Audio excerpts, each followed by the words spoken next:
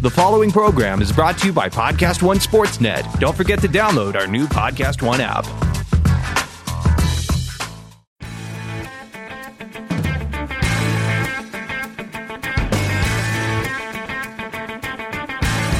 Hello, everyone, and welcome to the AP Top 25 College Football Podcast. I'm Ralph Russo, the college football writer with the Associated Press. This is the first off-season edition of the podcast, and college football is coming through by providing plenty of news to chew on, from Kyler Murray to Alabama's coaching staff turnover, plus signing day is just around the corner. To catch up on all of it with me is Tom Luginbill from ESPN and SiriusXM. Thanks for listening to the AP Top 25 College Football Podcast. You can find us on Podcast One. You can find us on Apple Podcasts. Please subscribe, and if so inclined, give us a good review. It helps us find more college football fans, and it helps more college football fans find us. And as usual, you can go to collegefootball.ap.org, where you can read all of AP's coverage. And away we go. Joining me this week on the AP Top 25 College Football Podcast is Tom Luginbill from ESPN, and you can hear him on SiriusXM. He is one of the hardest working men in show business. Tom, thanks so much for squeezing me in. Off-season is here, but, you know, college football is great because the off-season is never really here. It's always in season. We have Kyler Murray. We have Alabama staff changes. We have transferring players and players leaving early. And we have signing day coming up in a few weeks. So thanks for squeezing me in to all that is going on. Oh, you're more than welcome, man. It's a pleasure to be joining you. Listen, I want to start with Kyler Murray, who declared for the draft yesterday, the Heisman Trophy winner from Oklahoma. We know he's short, okay? That's not yeah, you've heard that, right? Yeah. You've heard that? I have heard. He's 5'10", right? Wait a minute. He's 5'9". Wait a minute. He's 5'8". You know what? The funny thing is I heard somebody on TV give a 5'8", and gosh. No, and I stood next to him at the Heisman, right? I like to say I'm 5'10", but I might be closer to 5'9". He is definitely not shorter than I am. I know for a fact. One thing I know, he is not shorter than I am, so he is definitely not 5'8". Let's put the height thing aside because he's not going to grow. When you watch him play, tell me about the rest of his game. How much do you think the rest of his game can translate to the pros? When you're scouting him, when you're looking for the other things that you need to see for a quarterback to be an NFL prospect, what do you see? Well, let's start off, and I was on record when he was coming out of high school, and we, were evaluating him, and we had him in the Under Armour All-America game, and after his recruitment, I remember sitting with our staff and saying, if this guy was 4 inches taller, he might be the best quarterback prospect we've evaluated at that time in the 10 years we'd been doing it. And it wasn't just because of the physical traits. It's some of the things that you can't coach, competitive temperament, mental toughness, the ability to keep his eyes downfield when he's under duress or under pressure. Everybody makes so much commotion about the height. I don't think the height really has anything to do with it. The game has changed. We are in a shotgun-based, spread the field, widen the throwing lane, change the launch point type of offensive era. That suits the short quarterback. That helps the short quarterback. Now, if you ask that guy to play in an I formation and play in a multiple pro style and drop back and 7-set drop within the pocket and play action, that player's not going to thrive, but that's not the world we're living in right now. So I don't worry about the height. I think the concern, Ralph, is durability, the types of shots that he could take or that he could be prone to taking. And I'm not saying when he takes off and runs or when he's utilized as a runner or he's creating or extending plays. I'm talking about the shots that are going to come within the pocket, and they are going to come. And there is a difference between 6'4" and 6 foot, and there's a difference between 6 foot and 5'10" when it just comes to the overall structure of your body. But when it comes to the things that you got to have to win games, that you have to lead an offense or to lead a locker room, I think he is chock full of those traits. And I really believe that. I think that everywhere he's been, he's made people around him better. He's able to make plays on his own. And what people don't truly value about him is just how good of a passer he is, how accurate of a passer he is, his ability to layer the football and to throw the football vertically. He's got much better arm talent than anybody's ever given him credit for. And if you've seen him play in person, you would recognize that. So I don't even think the height's the issue as it relates to seeing the field or any of those things. I don't think the makeup is the issue. I think the issue is durability. If we're really talking about him being serious about the NFL, which, Ralph, to be honest with you, I don't think that's what this is all about. I think it's about an entirely different area. But if we're talking about that, it's about durability. That's the question for people looking for a draft choice in the first round if they're considering him. Listen, I think it was pretty obvious. Anybody, again, talking about the Heisman process, he got asked about baseball and football a zillion times to the point where you could tell he was clearly was tired of answering it. But even within that process, it was also very apparent that he didn't want to give up football. I mean, that this guy was a football player. It was a kid who really wanted to play football, because at no point did he ever shut it down and say, no, I'm playing baseball. This is it for me. So clearly he could change his mind in the next couple of months. Just because he declared for the draft doesn't mean he has to be in the draft. He could change his mind. The declaring for the draft thing is a college eligibility issue. He's done with college no matter what. So he could conceivably change his mind and decide to play baseball. But it always seemed to me, again, just from being around him for a couple of days with the Heisman, that he was making it very clear that I really like football and I would really like to play football. And I think he does. And I think that's genuine. I think it's authentic. But I also believe that he sees the bigger picture as well. And I think so much of what has transpired over the last week to 10 days with him and all of the discussion and the exposure and the attention that this has drawn isn't so much about playing football long term. I think he realizes where the long-term path is for him and where the greater percentages lie for career success. I think what he and his father, Kevin, are trying to do is somehow, some way, come up with compensation, whether it's through the Oakland A's, whether it's through endorsements off the field, come up with something that could make up for what they perceive to be could be lost income by not at least allowing yourself to get drafted. You know, if they can get that extra $10 million or $12 million or whatever it would be, that, and I think that's what this is really more about than anything else, because as much as he loves football, I do think he sees the bigger picture in terms of long-term viability.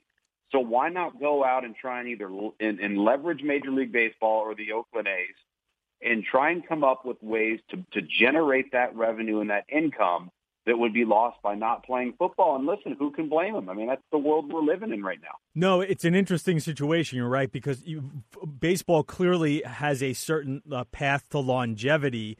And once you get into the baseball pipeline, boy, the money is great. I mean, you can be a mediocre baseball player and last mediocre, relatively speaking. Let's put it. Let's put the term of the analytics term. You can be a replacement level baseball player, sort of a league average baseball player, and make a lot of money for a very long time. But your entry into professional football has a lot more reward. That initial entry, that initial contract for a first rounder is a lot better than what he has with the Oakland A's. So you're right. There's an interesting mix there. Listen, I'd love to see him play football because I think he's a spectacular athlete, and it would be fascinating to see him, especially if he goes to a coach who is forward-thinking, like a Cliff Kingsbury. We've already seen the quotes out of Kingsbury, who said I'd pick him first, and now he's with the Cardinals. Let me link those two things, because I want to talk about Kingsbury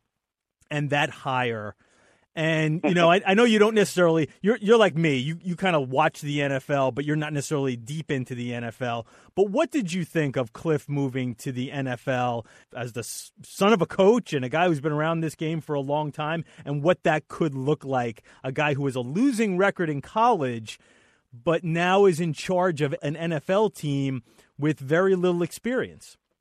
Yeah, it was really surprising to me. Really surprising. Now, I think Cliff Kingsbury is a really good quarterback coach. I think he's a really good offensive coordinator. I don't think he's proven yet to be a well-rounded head coach. What I mean by that is not just being an offensive head coach, being a head coach where the defense is the foundation and player evaluation is the foundation. I think, a lot of these air raid guys, it's all about scheme, and coaching the offense. And you know what that led to? It led to a 35-40 record and 3 years of a losing record out of the 5 year the head coach there.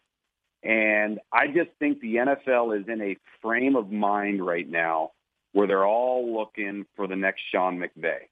They're all looking for the guy that brings that college offense to the National Football League so that they can become what Kansas City has become, or what Doug Peterson has done with Philadelphia when he's had to play with Nick Foles. And making that transition to where you turn on the TV on Sundays, Ralph, and you watch the Kansas City Chiefs, and they look like Oklahoma. They look like Clemson. They don't. This ain't Bill Walsh in the West Coast offense or Joe Gibbs in your multiple pro-style counter trade. Those days are done. And I think what's happened is quarterbacks aren't trained the way they used to be. They don't come up in the 3 to 5 to 7 step drop offense where they've got to read coverage and diagnose things pre-snap and produce a result post-snap with all the moving parts and really understand the dynamic and the theory of the game.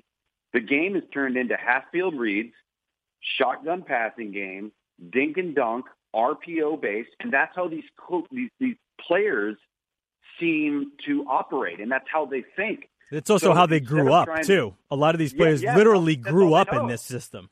That's exactly right. That's all they know. So why I think what's happened is the NFL, the smart ones, the Andy Reids, the Doug Petersons, the McVays, they're all starting to realize we need to stop being, quote-unquote, system-oriented and start doing what these guys are capable of doing from both a physical and mental capacity, and stop trying to stick a square peg into a round hole. I mean, when you look at it, when you look at the NFL over the last 25 years, Ralph, and this is, I think this question started off about Cliff Kingsbury, but this is why Cliff Kingsbury is at the Arizona Cardinals right now. You have essentially 2 players, all right? I'll give you 3 if we're going to assume that Baker Mayfield's going to be a player over the course of the next 8 to 10 to 12 years, okay? But let's remove Baker for a moment. There have been 2 players that have come out of some form or version of the air raid offense over the last 25 years that have flourished in the NFL, and that both of them have happened in the last 2 years. You've got Patrick Mahomes and you've got Jared Goff. Mm-hmm. And who are their 2 coaches, and what have those coaches done? They've molded the offense around that player's strengths and what they did in college, not the other way around. And so that's the shift that I think the NFL is making, and that's what the Arizona Cardinals want to see out of Cliff Kingsbury. Can he now take those concepts that are largely simplified? You have a Josh Rosen, you can rebuild the roster. Can he be the next McVay? Can he be the next, Sean Payton of 12 years ago? Can he be, what Doug Peterson has become? I don't know. Time will tell. I kind of chuckle because the first thing he's going to do is he's going to walk into the office and ask what a tight end is. Yeah. And then he's going to ask, well, what does FB stand for? Oh, coach, that's a fullback. What's a fullback? So there's going to be a learning curve here. It's going to be a real interesting experience. I think Steve Keim, the general manager, Ralph, I think he has pushed his chips to the table and he has bet on himself. And it could be a life-altering bet for him in his career. You talk about coaching turnover, and Kingsbury leaving USC to the Cardinals was probably the most interesting thing that happened in sort of this second wave of coaching carousel. Now it's mostly about assistants, and the team that really has the most fascinating assistant turnover is Alabama. Let's go back to the championship game just for a second, because one of the narratives that came out of that was Alabama got out-coached, and I think that's fair. Mm-hmm. When you watch that game, not just how did Alabama get out-coached, but when you saw that game and thought, okay, what does Alabama need going forward? What is wrong with Alabama from a coaching perspective that maybe is different from what I've seen in the past, and how can it change going forward? Give me your impressions of that aspect of Alabama got out-coached, because sometimes Alabama got out-coached is a little oversimplified. Well, it can be a little oversimplified, and I would also caution people to be making knee-jerk reactions. I'll ask you, before I answer that question, I'll ask you, Ralph, in the 10 or 11 years, I guess it's been since Nick Saban has been in Tuscaloosa, how many times have they looked like that on the field? Well, never. Literally. Never. Right. We've never seen Literally. an Alabama team lose in that fashion. Right. So we're not talking about a trend here. Right. We're not talking about a downhill spiral that has been rolling with momentum for the last 3 to 4 weeks. You know what happened? They played poorly, and they didn't bring their A game. And for the one time that they chose to do that, they happened to play a team that had personnel that could match them and didn't make those mistakes. So you know what? They got beat. When you look at the previous two matchups with them, if you remember the Alabama-Clemson game from a year ago, Alabama beat Clemson's butt. Mm-hmm. And you know why? Because they didn't make the mistakes that Clemson made. Clemson didn't play good. They didn't play good at quarterback. They just didn't execute well. Alabama did. The year before, though, those two teams were almost flawless, and it was a barn burner down to the end because the two teams were so evenly matched, and they both played well. Well, this time around, Alabama laid an egg, and it becomes so magnified because we never see it happen. We become so conditioned to seeing them be so flawless in their execution and their discipline and their ability to limit penalties, create turnovers, not turn over the ball, rule field position. And on this particular night, they ran up against the buzzsaw talent-wise and did all of the uncharacteristic things that we never see from Alabama. I've always made the statement about Alabama when they're playing an opponent because, 99 times out of 100, they're not going to play somebody that's as talented as they are. So what that means is in order for you to beat Alabama, Alabama has to do something to help you. They have to play poorly, do things uncharacteristic of their nature. Well, they chose to do that against a team that's as good as they are, which means they had no chance of winning the game. Now, I don't think anybody believed it was going to be a blowout, but I think on this one particular night, they won out. They played bad. They didn't execute well. Everything the other team seemed to do turned out right. And sometimes you sit in the stands or you sit in the press box and you just sit there and say, you know what? This just might be Clemson's night. And this might just not be Alabama's night. And that's not to take anything away from Clemson in any way, shape, or form. They out-executed, outplayed, outperformed, outcoached Alabama, I think, in every facet. But I just think it's odd that we have this notion that where does Alabama go from here? Well, it's been my experience with Nick Saban.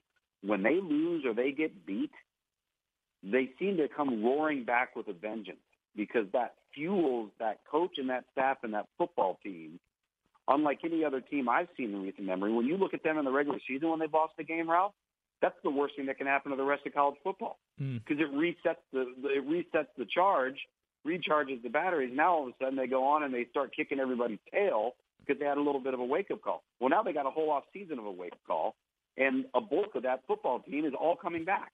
Yeah. I will be interested to see who he brings in there. There's been reports that Steve Sarkisian can be the guy. And I will say this also, Alabama will play Alabama football no matter who comes in there, right? I mean, I'm not saying that you could have a coach that doesn't fit perfectly, that maybe brings some ideas that don't mesh well. So I'm not saying that the hires are unimportant, but ultimately – you are going to come to Alabama and play and coach the way Nick Saban wants you to coach and the style that Nick Saban wants you to coach. But it will be interesting to see if it is Sark, only because I find it fascinating to see Alabama fans having to sort of buy into whatever, because you have to buy into whatever Saban sells because he's been golden since he's been there. Right. But nonetheless, it just be interesting to see how Alabama fans go, okay, I guess you're right, Nick.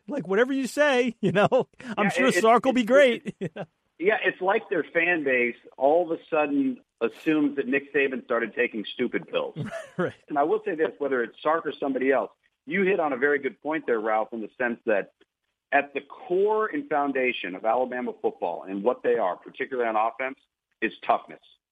They're going to run the football. The offense is going to have a foundation of multiple pro-style principles, and then they're going to have tweaks and things of that nature that are going to include elements of the spread offense. But when you have that core foundation of a multiple pro-style approach, there's not that many of those guys coaching in college football anymore. So if you're going to make that, if you want to bring that into your program and maintain that side of things, to some degree, you're almost forced to look to the NFL because everybody at the collegiate level now is almost entirely a spread type of team or spread type of background. And I don't think Nick Saban wants to go full spread. I think he'll go to a certain point, but that's not where his comfort zone is. Let me do this, Tom. I want to take a quick break. I want to get back to a larger conversation about what I took out of that Alabama game having to do with college football in general and where it's headed and where it is, really. Take a quick break on the AP Top 25 College Football Podcast with Tom Luginbill from ESPN. Back right after this.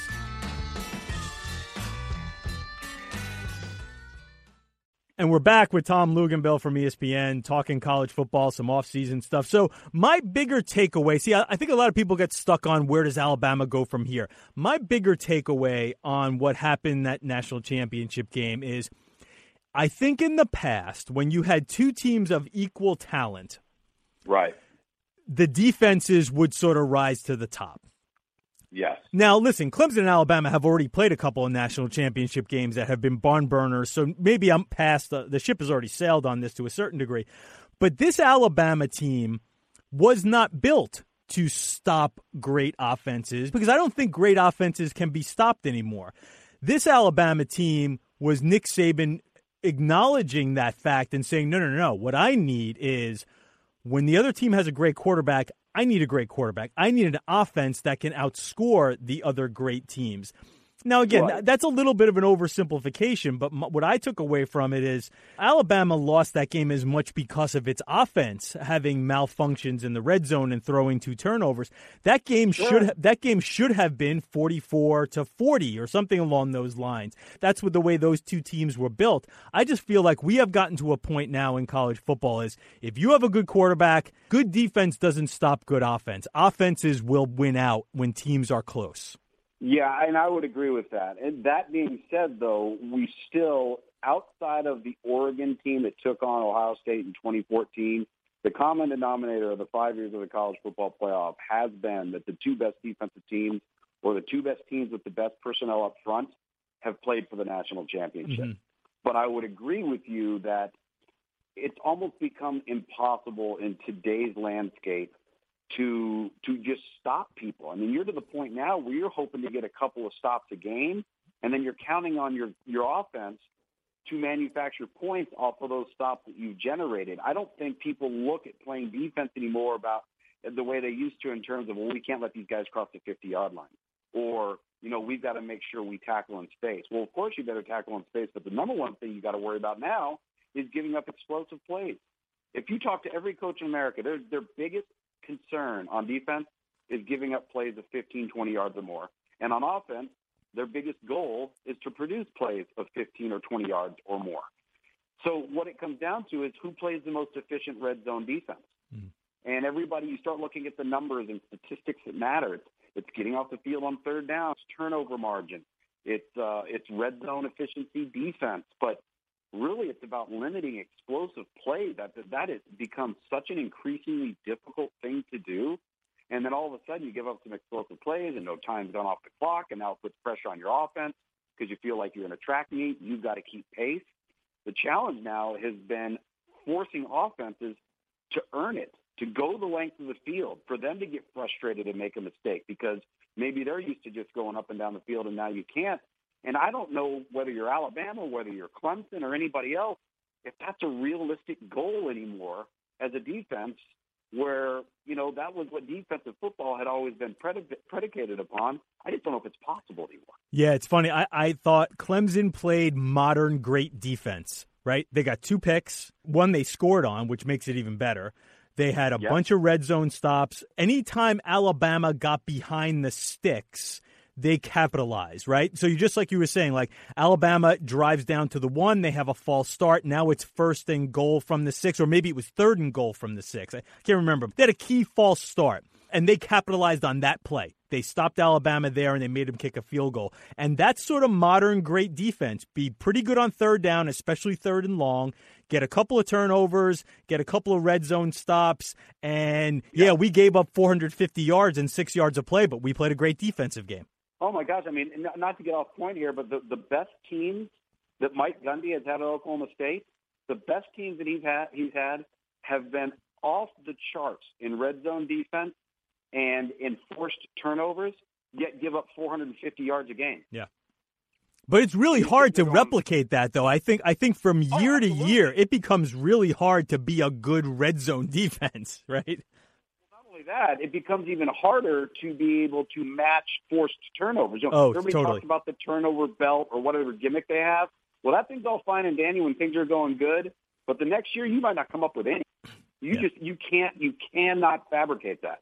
Yeah, it's tough. Like you're right. The balls bounce different ways. Deflections go a different direction, or a DB just drops a pick, and all of a sudden, like your great plan of getting a bunch of turnovers goes out the window. All right, let me roll to a little bit of a different subject, and that's some of the transfer quarter. And then I want to hit you on recruiting. One last thing, but go some of these transfer quarterbacks came out today. We're recording this on Tuesday afternoon, and Brandon Wimbush, it looks like, is going to end up at UCF. Always an interesting that was an interesting landing spot.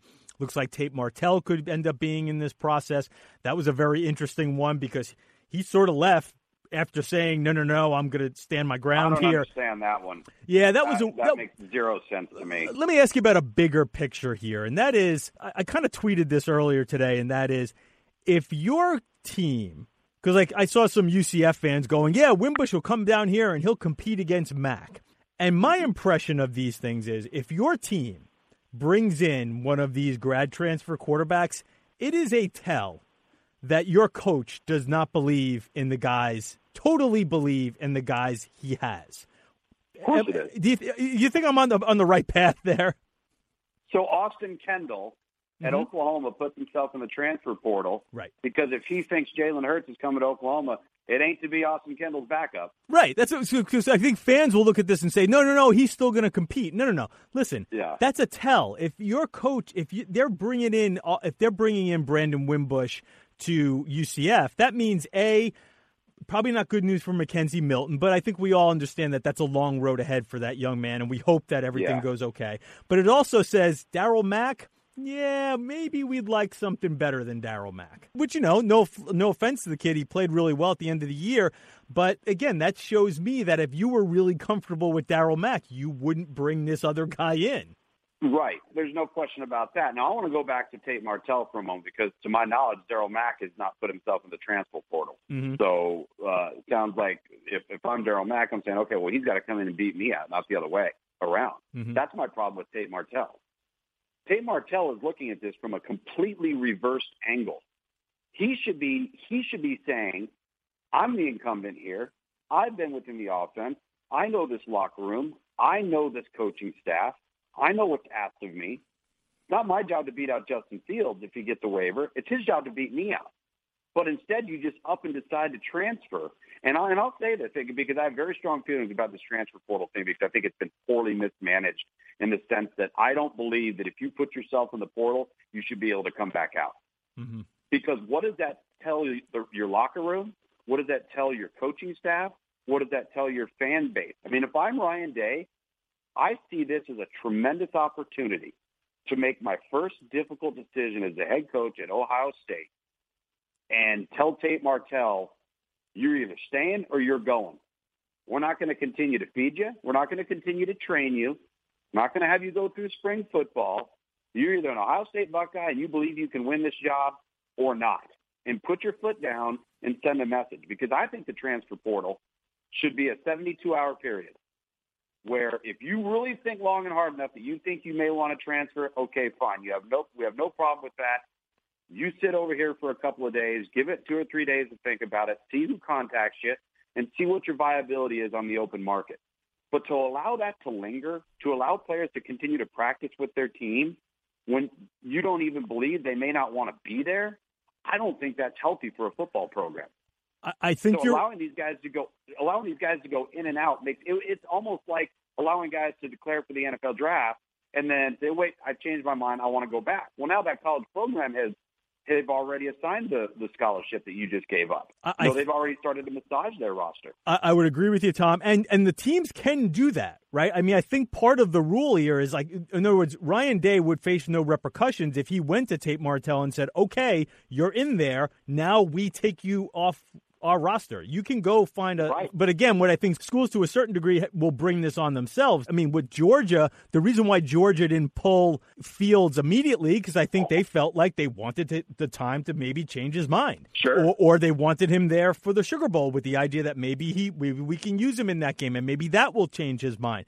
So again, from a coach's standpoint, it's not just a matter of like the rules allow you to do that, but you are sort of like, well, you know, maybe it's in my best interest if I let him sort of play along with his game. I will say this, though, about Martell. And then one quick thing on I want to get some thoughts on recruiting from you before I let you go. Just what we said before. If you're bringing in Justin Fields, aren't you signaling to Tate Martell that we believe this guy is better than you? I mean, I think to some degree. And I think that's a natural human instinct and thought process. I don't think there's any question.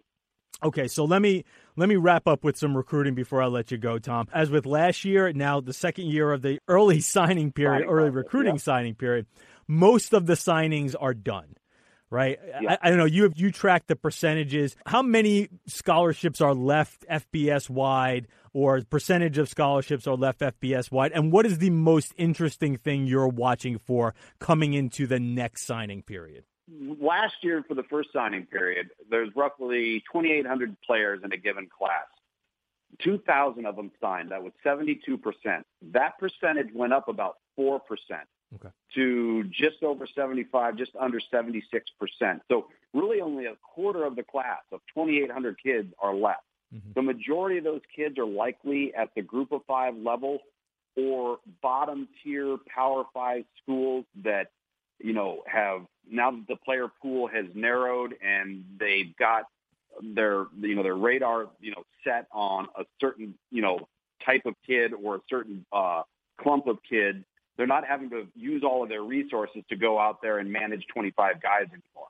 For some schools, it might be 2. For other schools, it might be 4 to 6. Some it might just be 8, depending on what their scholarships are left and available. But it's the Group of 5 schools that during the month of January, in my opinion, that really flourish because you've removed 76% of the class, and the ones that are left over are by and large middle-tier type prospects that are going to be MAC players, Conference USA, Sun Belt, WAC, Mountain West, what have you. And so that's where you see a heavy concentration of recruitment and the ability to close on kids. Because what those kids start to find out is when they thought they were on a Power 5 back burner and they realize that they're really not, now they start focusing to the more realistic schools that truly want them, have been recruiting them and coveting them for several months. So, there's a couple of things that I'm looking for. I want to see how UCLA finishes things out. I think a lot of people looked at them as having a very disappointing first go-around. USC has gotten off to a good start in the month of January with some recent verbal commitments. So how does Clay Helton, number one, finish? How does he manage the loss of Cliff Kingsbury, and does that impact recruiting prior to February 6th? And then if you look at most of the top-tier schools across the country that have signed 98, 99, 100% of their class, you've got to acknowledge the fact that we are going to potentially, with the new signing period, create a wider gap between the haves and have-nots when you have some schools that enter in the month of January and they're recruiting and evaluating the 2020 and 2021 class, while some of their competitors might still need to sign 10 guys in the 2019 class. So there's some real advantages depending on which program you're at towards having this early signing period. Tom Luginbill from ESPN. You can hear him on Sirius XM. You can see and hear Tom just about everywhere. He is the hardest working man in show business. Tom, man, Lugs, I really appreciate you coming on and doing this with me today. Try to get a little rest in before the signing period because I know that'll increase your workload again. And hopefully we will chat again soon. It sounds good, man. I appreciate you having me.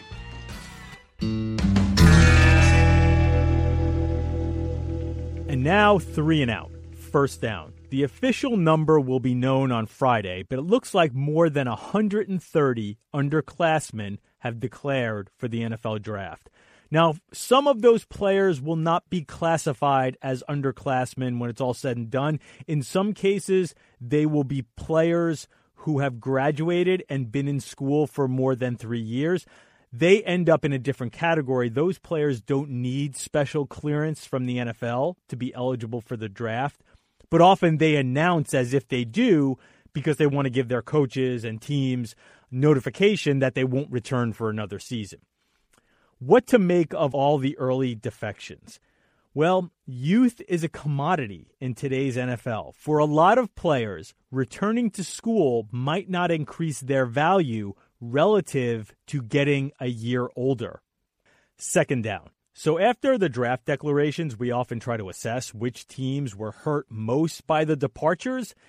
It's easy to say Alabama because it lost 7 very talented players, but none of those losses were particularly surprising, and there's always another blue chip in the pipeline in Tuscaloosa. The team that I think might have gotten hit the hardest was Penn State because it lost several players who are not like clear-cut first-round talents. Players like Miles Sanders, defensive tackle Kevin Givens, defensive end Sharif Miller. They're all likely to be drafted. They're good players, but they're also the kinds of players who could have come back for another year of development and maybe made huge contributions in 2019. Penn State has been recruiting very well lately. I think the departure of those players will test just how well James Franklin has the machine running in Happy Valley. Third down. A quick word on Kyle Flood drawing interest from Alabama as a possible new offensive line coach. I think that will make a lot of folks cringe considering how Flood's tenure as head coach at Rutgers crashed under NCAA violations. Flood got thrust into a head coaching job when he probably wasn't ready, and things definitely got away from him. But that doesn't mean he couldn't be a good offensive line coach. But because of his past failures as head coach, I'm guessing a lot of Alabama fans will judge him not worthy, especially if he comes as a package deal with Steve Sarkisian from the Atlanta Falcons. That's the show for today. I'd like to thank my producer, Warren Levinson, for making me sound good. You can find this podcast on Apple Podcasts and at Podcast One. Please subscribe so you don't miss an episode. I'm Ralph Russo, the college football writer with the Associated Press. Thanks for listening, and come back for more next week of the AP Top 25 College Football Podcast.